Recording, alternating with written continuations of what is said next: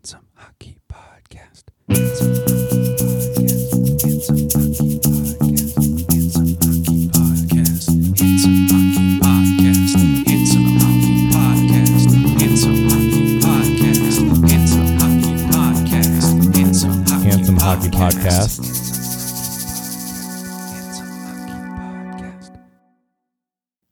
Welcome, everybody, to episode 25 of the Handsome Hockey Podcast. We are once more here from not even remotely sunny Portland, Oregon. Hi, I'm Evan. Welcome. And I am Jake. Thank you, as always, for stopping by. We've got championship hockey to recap today. We're pretty thrilled to be able to report that the Isabelle Cup has finally been raised. It was hoisted. It has risen. Hoisted with authority. Yes, by Jillian Dempsey of the Boston Pride yesterday afternoon. The Boston Pride beat the Minnesota Whitecaps 4-3 in the final. It was a little less close than the score suggests. The Whitecaps had a very late third period push after scoring the first goal and made it 4-3 with 20 dramatic seconds left in the game. Got a sense that if they had a little bit longer, they might have come back and won, but it was an exciting game. You know, had some good lead changes, had a lot of great hockey and spirited play by both teams. And damn, Boston just kind of did what we thought they might do, huh? Yeah, 3 months ago. At one point, I texted Evan. I said, well, Boston just kind of turned it on. Yep. And his response was, yes, that goal machine. This game is not looking good. And to credit the Whitecaps, coming back on a team that is that good with that goalie is not easy. So credit should be given to them for making it a game late. But yeah, Boston is just, I think this restart just shows us that Boston is way better. Well, also playing on home ice. And yes, definitely helped. Consistently probably the strongest franchise. This championship game was a close game. It had, you could see that the teams were pretty evenly matched.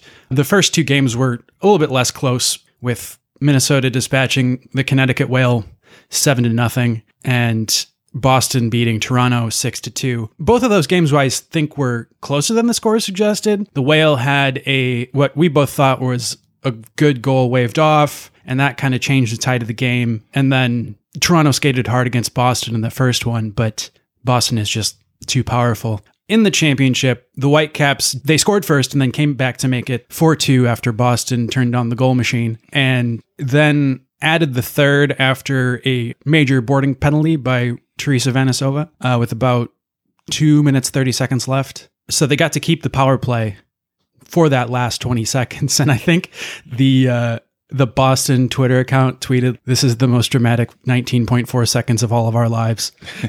And that was appropriate. The Whitecaps did what they could to score with that time left, but just didn't have the clock space. You got the sense that, maybe if they had gotten that full 5-minute penalty to have unlimited goals, we might be talking about a different game. I think the first two games were actually a little bit closer than the score would suggest. The Whale actually outshot the Whitecaps in that game by a significant margin.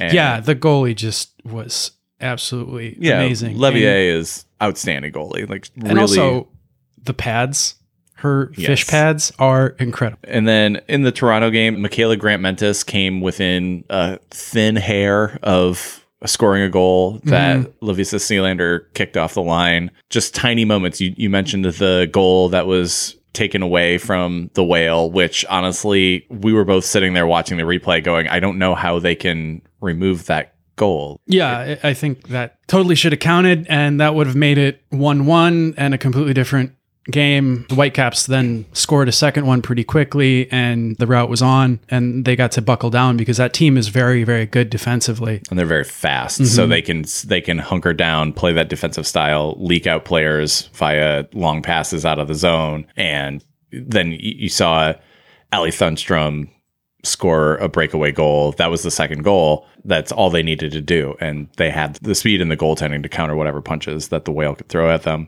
It was tough to see the team you're rooting for not do so hot, but they look good doing it. And those jerseys, they're so good. I am partial to the Whitecaps jerseys, but objectively, the Whale jerseys are just super fun. I hadn't realized that they had the whale on the shoulder as well. And when I saw that again, I was just like, oh, God, those are just perfect. The color scheme, the logo, they're great fun. You know what's also fun? We get to add a 7th jersey. As reported by Marissa Ingmeni on Twitter, the NWHL has announced or is going to announce a 7th franchise for the upcoming season. This one will be based out of Montreal. The owners are also have stakes in the Toronto franchise and I believe the Boston franchise as well. So not new owners, but bringing in another team into the league, which theoretically opens up more opportunities for women to play hockey. So, I mean, there's 30 more spots or however many to fill in the league. And it brings them to a new locale. Montreal, obviously a hockey hotbed. Yeah, one expects that they'll be welcomed with open arms and lots of alcohol will be driven into hands of fans and that, they will have a good time with these games. Obviously, super thrilling to see within a week of each other. We get to see Boston raise for the first time. Somebody raised the Isabel Cup for the second time. So this is Boston's second championship, and they are the first team to do that. We get to see the Isabel Cup raised after not being raised for 2 years. Due to COVID. Plus an extra weight because of COVID this year. And we get to welcome Montreal into the league, which is like just a really great. It's great to see that the game is growing. It's great to see that the NWHL is growing. Obviously, it has a ways to go if you want to be able to have these players be full-time players and not have to work separate jobs. There's a ways to go, especially, considering the PWHPA is out there and that's what they are asking for as players. But it is a significant step. Anytime you can grow a league that shows that there's financial stability, it shows that there's interest. It shows that there are people who are interested in being owners in the league. It's an excellent next step for the NWHL. We know that there's a talent pool to field another team. It's not like they're adding a 48th team or something like that. But again, it's just giving more women the opportunity to live their dreams and continue playing professional hockey. And that's awesome. Yeah, it also sends the message that, the investment that this group is making in the league, they are getting the returns that they want on it, and continuing to add to their investment. And during the wobble in Lake Placid and after, women's hockey's picked up some of its largest sponsorships. So yeah, you can tell that persevering in the face of COVID has won them a lot of new fans and new eyes in the game, and really excited for where it can go from here. You mentioned that the championship game ended with a penalty that was still in effect. What if that was a rule change that happened in hockey where defensive penalty, if you're up, it extends the game by however long? That'd be great. Ooh, that's interesting. Yeah, we can.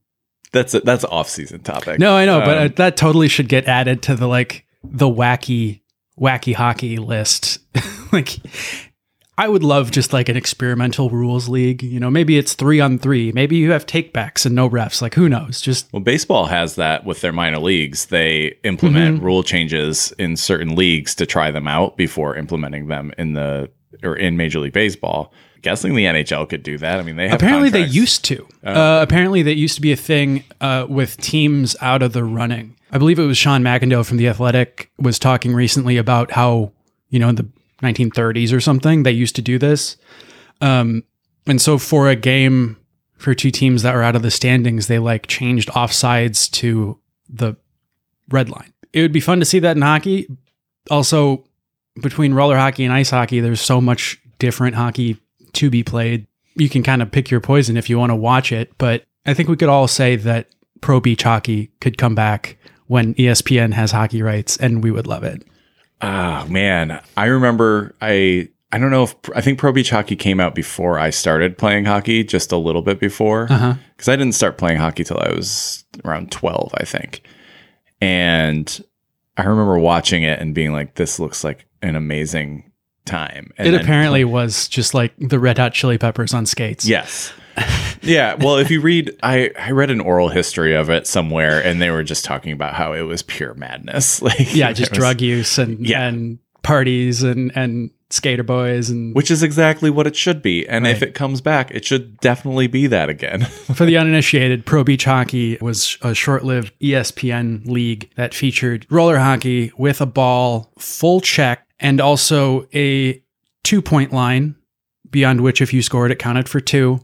And they also had a inclined skateboard-style ramp behind the net. Which did exactly what you would think to play behind the net. It just Yeah. made it absurd. The whole thing was absurd, and I think you can see on YouTube some old highlights still exist. Oh, absolutely. And they just look like a blast. And I don't know, it looks like the second most fun you could have on camera to like American Gladiators. I would, to this day, if somebody was like, hey, did you know the gauntlet is still set up and you can run it?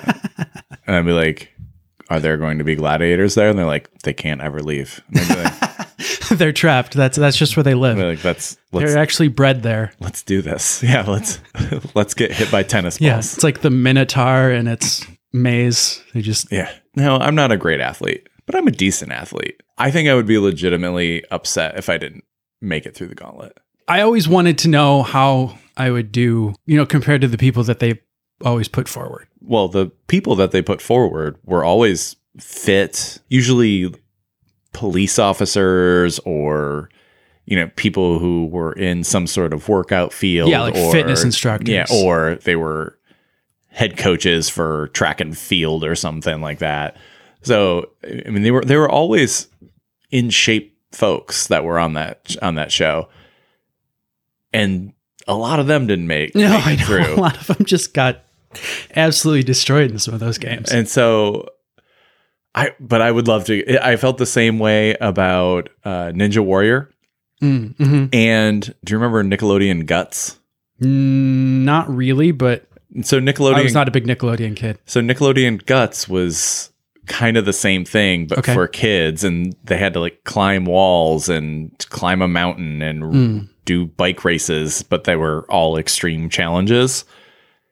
I would have loved to have done that, but unfortunately, my family never found itself down in Universal Studios, so we weren't. And then they had Legends of the Hidden Temple, which I would have probably stabbed all of my friends to be on. And then the penultimate most extreme elimination challenge. Yes. But yeah, so wow, we really got off target here. But speaking of where the game can go from here, I think fans and the media would like the league, the NHL, to be more transparent. And in not firing, but kind of shuffling Tim Peel off the hockey mortal coil, they did something that was inherently not transparent, I feel. So this week, the NHL released one of their longtime but less celebrated officials, Tim Peel, That's putting it nicely. from they relieved him of his duties, but did not fire him because he is also retiring after he was caught on a broadcast mic saying that he wanted to penalize a specific team. And wanted to penalize them quickly in order to even things up. Which, to unpack this really strange situation, yes, it's a bad thing to verbalize that you are calling a penalty intentionally and then to call just a weak ass non-trip on the Predators against the Red Wings. It just doesn't make any damn sense. Well, here's the thing though. We all know that makeup calls exist in hockey. Yeah. On Puck Soup this week, Sean McIndoe made the point that the NHL is the only league in North American professional sports where that's coming. You know that, well, hockey in general, but the NHL to a very obvious extent polices the game by trying to penalize teams as equally as possible. You never see makeup calls in the NFL. Well, There. that we perceive. Well, there's no leveling of the calls in order to make it fair. And there's no fan outcry. In the NHL, you just kind of understand there was a hooking penalty there called. They've called 2 penalties in a row on Boston. Well, they're definitely going to call one on the Islanders now. To kind Generally. of, Yeah. it's very rare that you see like 6 penalties in a game for one team and 1 for the other. It's usually like 5-3, 5-4, 2-4, like that sort of thing. And we attribute this normally to game management, air quotes, game management. Yes, and of which Tim Peel and other NHL refs, it's just kind of an understood part of the game. And for the NHL to pseudo fire someone for saying live what we all know happens, like no hockey fan was outraged and was shocked by the fact that this happened. No hockey fan went, "Oh my God, that happens? I can't believe it." There were no aghast people in the hockey world until they fired him. And then you're like, well, why'd you fire the guy? We all know this happens. This is ridiculous. Well, in my opinion, it was a punishable offense. And yeah, for sure. The most convenient way to punish this guy was just to say, okay, we're going to sit you for the last couple of months that you were going to work in your career. He was not regarded as one of the best refs in the league. He had never worked a Stanley Cup playoff. He'd only reffed 90 playoff games in his entire career. Sorry, a Stanley Cup final. Yeah. Only reffed 90 playoff games, that's the honor roll of NHL officiating, is if you get to work the playoffs and then especially the Stanley Cup finals. Perhaps his highlight of his career is when he accidentally had a puck dumped into the zone and then ricocheted off of his nut cup directly behind Roberto Luongo and into the net. And it took a full minute for anybody to understand what the fuck had just happened. And then, he's like laying in the ground, the puck's in the net, and then replay shows this puck going in off of his cup.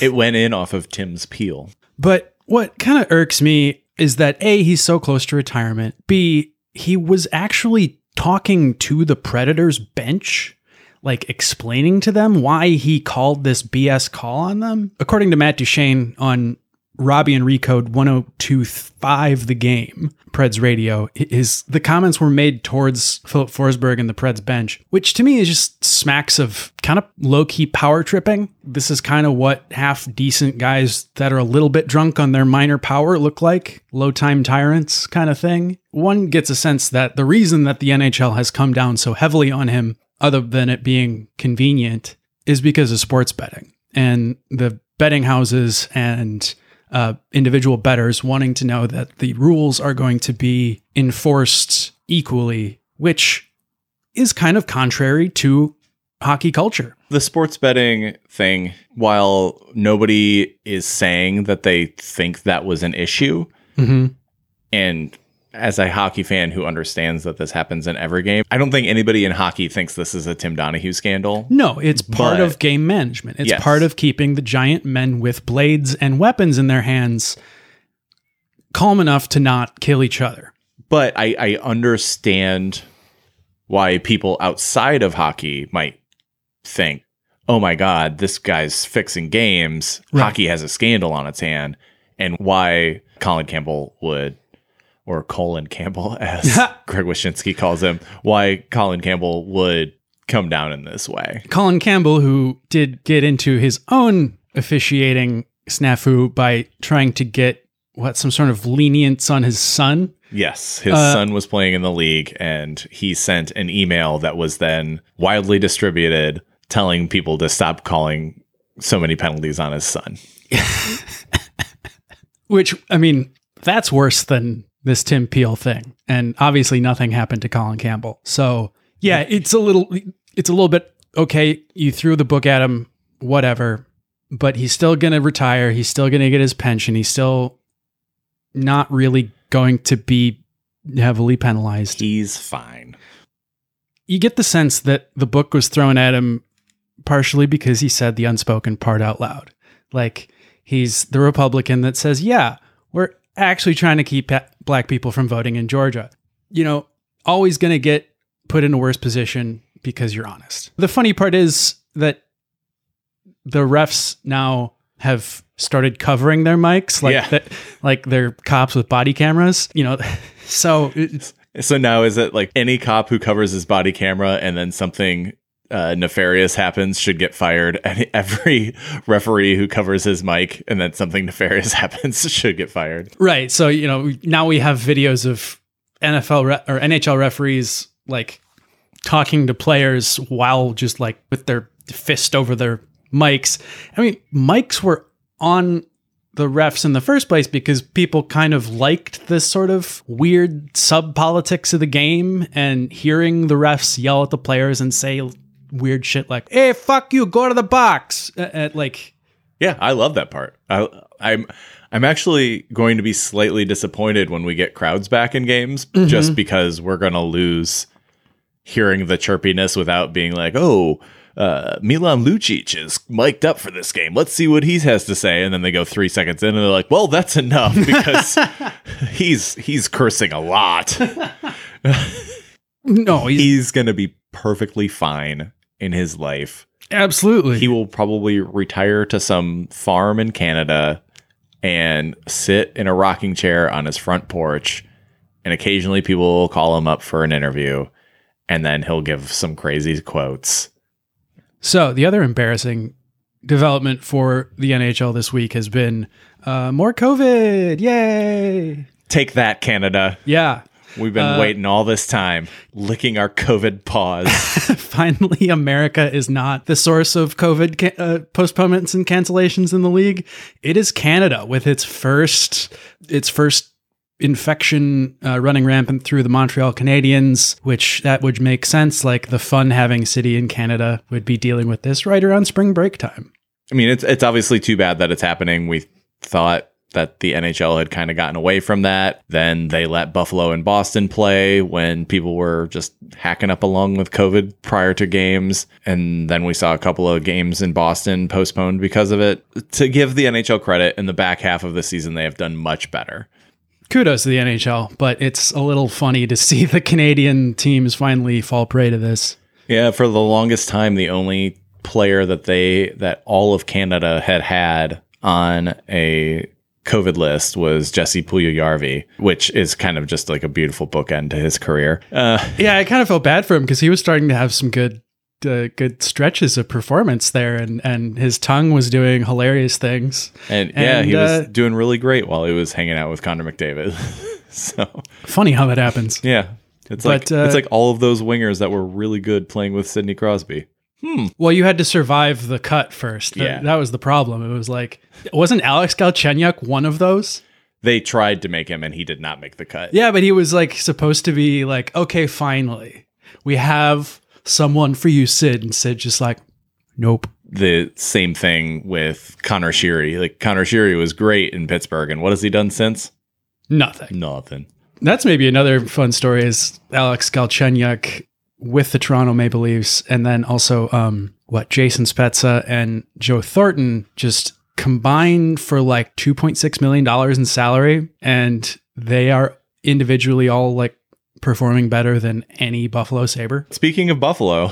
Yeah, it was a really funny situation in one of their recent losses to the Rangers that just sort of highlights this whole madness of COVID and hockey. Dan Granato was appointed interim head coach for the Sabres, and then in coaching Buffalo against the Rangers, he was actually in that game being paid more by the Rangers in dead money for being a coach in their system on a previous contract and being fired than what he was being paid by the owners of Buffalo, Terry and Kim Pegula. And then it became an even stranger situation when he himself tested positive for COVID, forcing the classic NHL desperation move of putting the GM behind the bench. And so Kevin Adams got to coach game. In this season, we have seen a Gordie Howe hat trick, a Natty Hattie, the most amount of points in a period equaled, both of those by Mika Zibanejad. But now the just most iconic sign of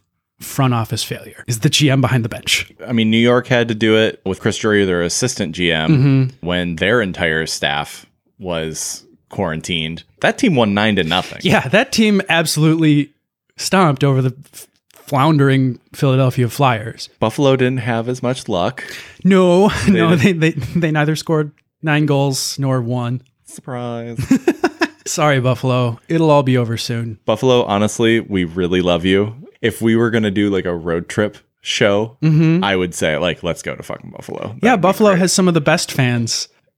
It's a bummer that these COVID cases are happening. We obviously don't want to see them continue in the NHL or in general. Some players have had some pretty bad effects from COVID, even as, relatively healthy younger men. It can still affect you very heavily. And I think we're going to get stories after this year. Oh, yeah. Where we find out that like players were just generally debilitated by this. Yeah, it's going to be like never were able to get back on track. Right about the same time we find out after the Stanley Cup about all of the injuries that players have been playing with, like they do every year. We'll also get the like COVID injury dump. Like Jesse Puljujarvi would be like, I couldn't breathe. And Rasmus Ristolainen is like, I couldn't play defense. Jonathan Toews is like, I couldn't even play. Well, Jonathan Toews is out with an acute case of his 30s. My body just doesn't do what it used to. Yeah, you're 30. Yeah. I'm welcome to the show. I'm fatigued and don't feel like competing. Well, that's just called losing your testosterone production. Yeah, you got low T, bud. Yeah. Time to put some gel on your balls and strap on the skates. It looks like Chicago's going to make the playoffs. But there are a whole bunch of other teams behind them that are right nipping at the heels. I mean, we've talked about Columbus and just their insane non-usage of star Patrick Laine after trading for him. He has, in 2 games against the Red Wings this weekend, played a combined less than 30 minutes. Are you trying to ruin a player that you traded good pieces for? Like, they are ruining that boy. What is going on in Columbus makes me feel so much better that they're the team that's immediately behind the Blackhawks in the standings and not Nashville or something. I think, well, I guess Nashville is now, but in the next couple of weeks, we're going to see really that each division has 3 teams that are in and everybody's vying for a 4th place. Yeah, totally. For that last spot. And definitely seeing teams in all of these races that we did not expect to see. So we're going to just run through some of these races and talk about what we think might happen. And we might as well start with the Central. I mean, yeah, well, I was kind of getting that. We were already kind of talking about the Central. The Nashville-Chicago race for the last playoff spot, I feel like, is a story, as a Blackhawks fan, that is as old as time. Well, you also have the Stars, who are 4 games in hand. Correct. And while the Stars have not looked very good, that 4 games, I mean, you have to win those games, but you still have them. And so until those games start to even out, you can't really count out the Stars, I think. And that's another kind of question about games in hand is, do we think all the games get played? And some of the, pundits that we like have expressed doubt that all teams would play all games. I kind of think we're going to get to that, get all the teams past the finish line with all their games. But some of these teams are going to be incredibly exhausted when they get there. If Dallas is going to make up all of their games, they are going to have a busy last couple months of the season. Dallas and Boston actually has played the fewest games in the league. So it's going to be a race to the finish. Hopefully they give teams like a week off or something before the playoffs start to just recharge for a little bit. Evan, I think you're totally right here that we're going to see some really tired skaters when we get to the playoffs. And while I think the Stanley Cup playoffs will remedy some of that for some of those players, especially in the first round, but as those playoffs drag on and drag on and drag on, you're going to see the teams who maybe had to have that race to the finish. Mm-hmm. I mean, some teams that could make it past the American Gladiators gauntlet, but then not immediately do a second gauntlet, understandably so. The biggest discrepancy right now, or difference, is 7 games. So the Canucks have played 37 and Boston's played 30. That's a big difference. And Boston is sitting in 4th above Philly and the New York Rangers. They definitely look like they're just going to be that 4th team. And I honestly wouldn't be surprised if they ended up being that 3rd team. I know the Penguins are hot right now, but we'll see if that kind of continues. But yeah, there is a especially since the Bruins have 5 games in hand on the Penguins and they're 7 points back. So right. And I see Philadelphia as closer to falling out of this playoff race than getting further back into it, because Carter Hart has a poopy diaper in terms of how he's playing hockey right now. And their defensemen aren't keeping any of the shots off of him. So Carter Hart has played like he has had a soggy bottom for about the last 2 months. So their goalie's save percentage is like 0.865. I'm surprised nobody's just like changed his Wikipedia page to Carter Fart. I'm surprised they haven't traded for a goalie. James Reimer is just hanging out. Yeah, that's true, but there's so much else wrong on that team that I don't know if a new goalie is going to do much. You know, you might just be spending Scott Lawton on another goalie that's going to get lit up. Didn't you say that this team save percentage was something? It's like 0.87 or something like that. It's Jesus Christ. That's a team save percentage. Yeah. So team save percentage is all shots blocked and stopped by a goalie. Yeah, Elliott has not been any better. No, and he was early on. He was kind of keeping them afloat for a little bit while Carter Hart was sucking. Carter Hart is showing no signs of getting better this season, at least. He probably will next season. He might be a solid buy low candidate in some sort of fantasy league. But yeah, that team is falling out of the playoff race and not getting further back into it. The Rangers, on the other hand, have been beating up on the Flyers, but kind of nobody else. You know, they aren't. Have they beaten Boston? They're 5-4-1 in their last 10. They've lost 2 in a row. Nobody seems to really be seizing the reins down there in the bottom of that division. So, you know, And they're at 500, and Boston is at 650. So that's a pretty big difference between Philly and New York and Boston. I feel comfortable just saying that top 4 we're looking at right now, Washington, Islanders, Pittsburgh, Boston, like that's probably who we walk into the playoffs with in some form. Yeah, some form of, yeah. No, you said it. I'll just shut up. So, and I think we were talking about the Central. I'm fairly confident in saying the top 3 are locked in. And so you've got Blackhawks, Preds, Stars, and maybe the Blue Jackets, but probably not scenario coming to pass there. I agree that Dallas could still climb back into this. I get the sense that Columbus is just going to kind of fall out further, and Nashville, I don't know. I mean, we kind of wrote them off not too long ago. They've put a couple wins together coming back. They're getting better goaltending out of UC Saros. So, and Chicago is a young team and could implode at any moment. Right. And that would be great for them to get their captain back. So yeah. Maybe that's what they're like saving him for. Like just the playoff push. Yeah, perhaps. Well, there's like 20 games left, so any day now. I think out west, we're looking at a top 3 that is settled with pretty much the Golden Knights, the Avalanche, and the Wild, which is wild. Sorry, they have a 672 points percentage or win percentage for the casual fan. And they're 8-2 in their last 10. Like they look on a tear. They look awesome. The Kaprizov effect is real, and it's obviously infectious to that whole team. Yeah. But below them, it gets interesting. You've got St. Louis sitting at 16-13, Arizona sitting at 16-14, and then LA at 13-13 with a couple games in hand. The Blues have been bad.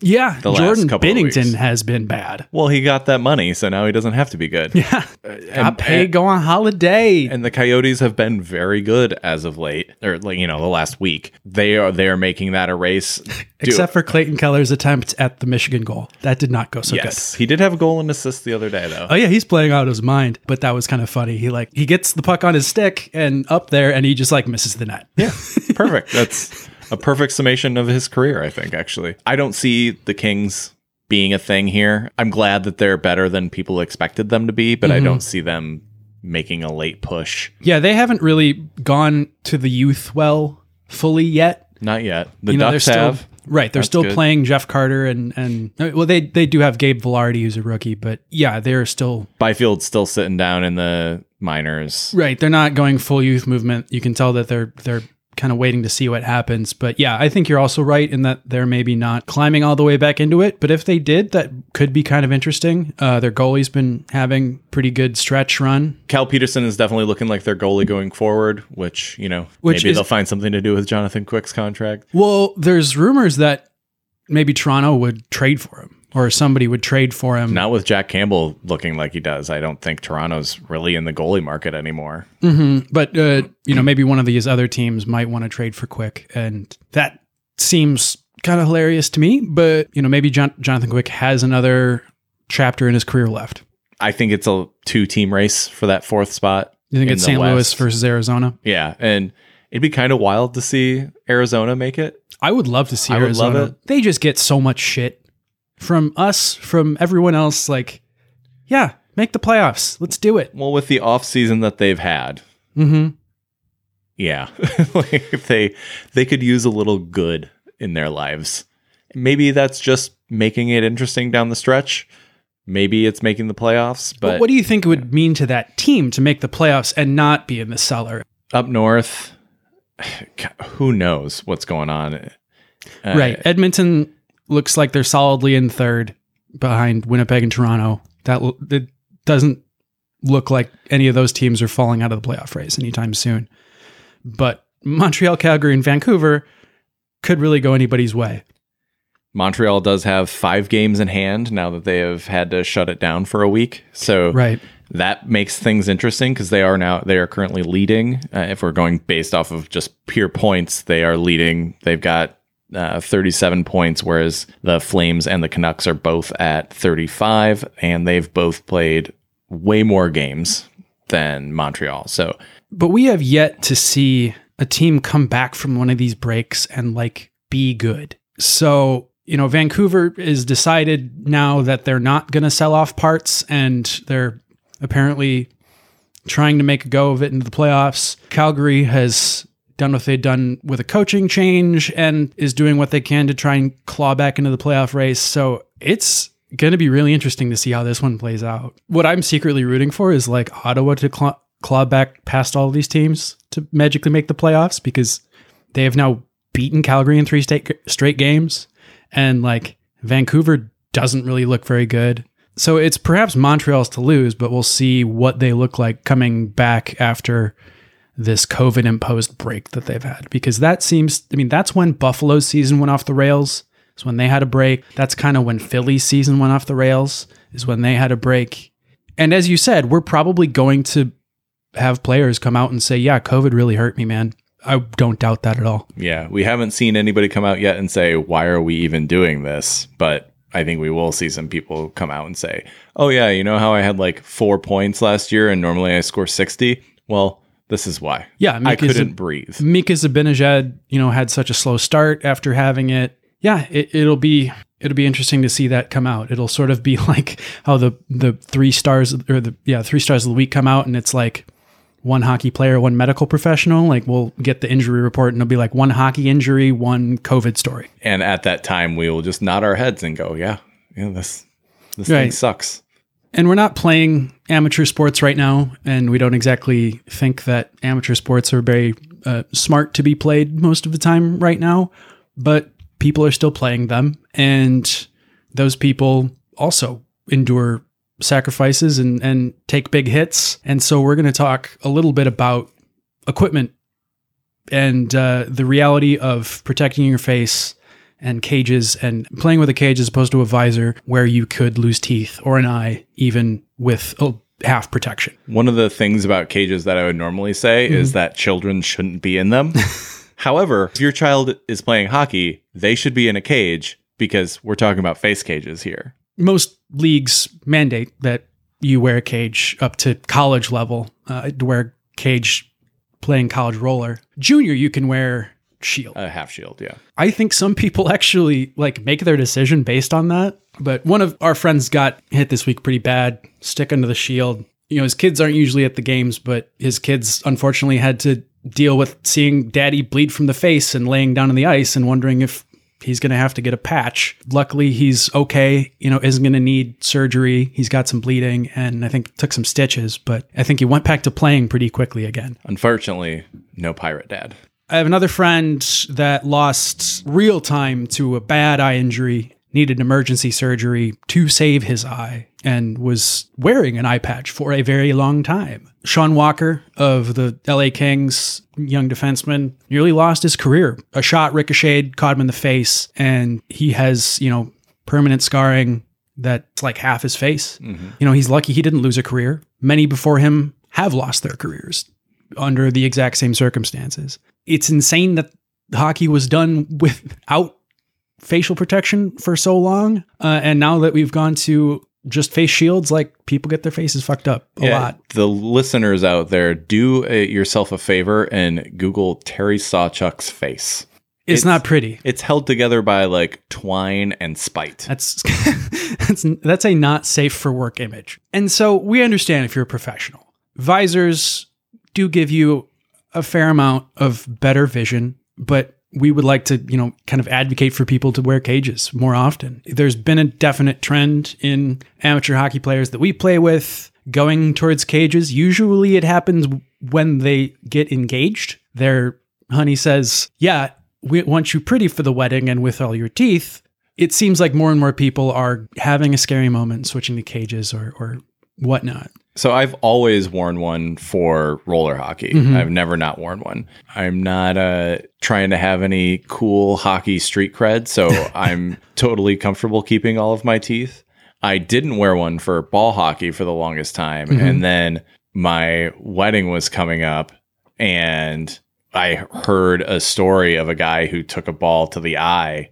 Oh, yeah. Weeks before not his wedding, but his photos. Oh. And so, like, all of their photos are pretty gnarly. Yeah, and you have to pay out the ass for those photos in which you have a black eye. And so I was like, okay, well, you know what? Yeah, I'm just going to wear a cage until photos are done and whatnot. And then I was like, nah, I'm just going to keep wearing this because mm-hmm.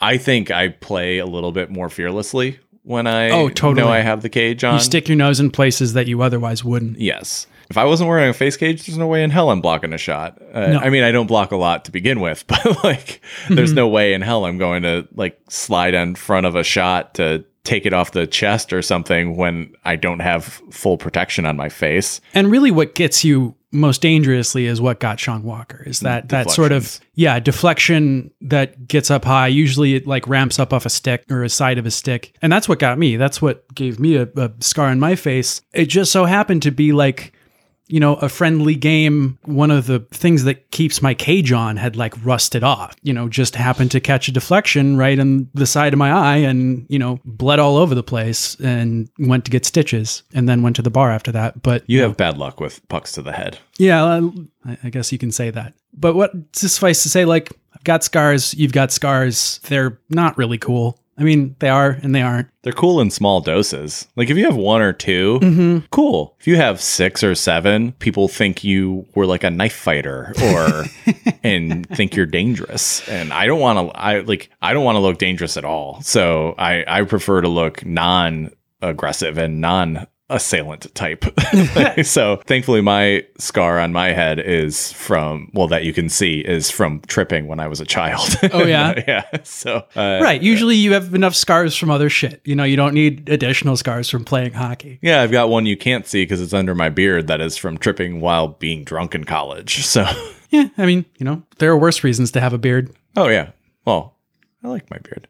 No, I know. It's nice that it I was actually told yesterday that I'm not allowed to shave. So yeah, I just prefer you with the beard too. Yeah. I look I shouldn't be allowed near a school. Without it? Without it. I think you look a little like accountant-y. You have to be in a suit and tie. I don't know. If you're wearing a suit and tie, your beard accentuates it. I'm a great groomsman right now. Well groomed. Actually, the last wedding I was in, I asked my buddy, I was like, hey, normally it was a winter wedding. I was like, hey, normally I don't trim my beard in the winter. Are you okay with me not trimming it this year? Like I can groom it up. I can get it nice for the wedding. And he's like, oh no, I don't care. I was like, are you sure? You might want to ask your wife. He's like, can I request a Fu Manchu. No, he was just like, no, it's all good, man. And then I showed up fully bearded, and his wife was not thrilled. Why is David Letterman here? Exactly. Same hairline, same beard color. Oh, God. Similar interview skills, I would say. Maybe. We'll see. Hopefully we'll get Obama. Ooh, first interview, the Prez. Hello, Handsome Hockey. I've told you're big fans. Turns out we are. And he's like, well, I really enjoy you as well. Wait, what? That's what all the listens in Chicago are actually from. Oh, yeah. Obama. He's like, zoom in on the south side. he's like, Melania, come listen to this. With us discussing Barack Obama's pretty sweet life, I think it's time for us to say goodbye. Thank you so much, as always, for listening and for any feedback, any social media interactions we have with you. We're really thrilled to keep doing this and keep entertaining at least ourselves during COVID, if not the rest of you. So thank you for partaking.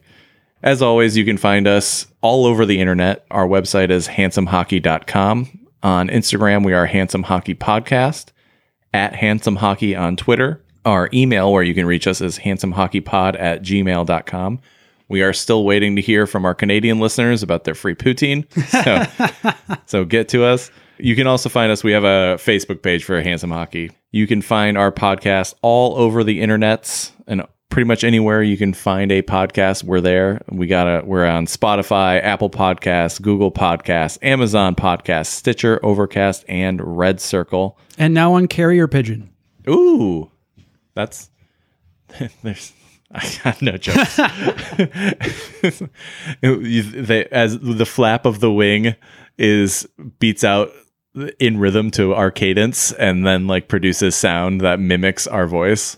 No, the pigeon just brings you a USB stick. Oh, yeah, I guess that's more practical. Thanks for tuning in and stay handsome, everybody. Restez beau.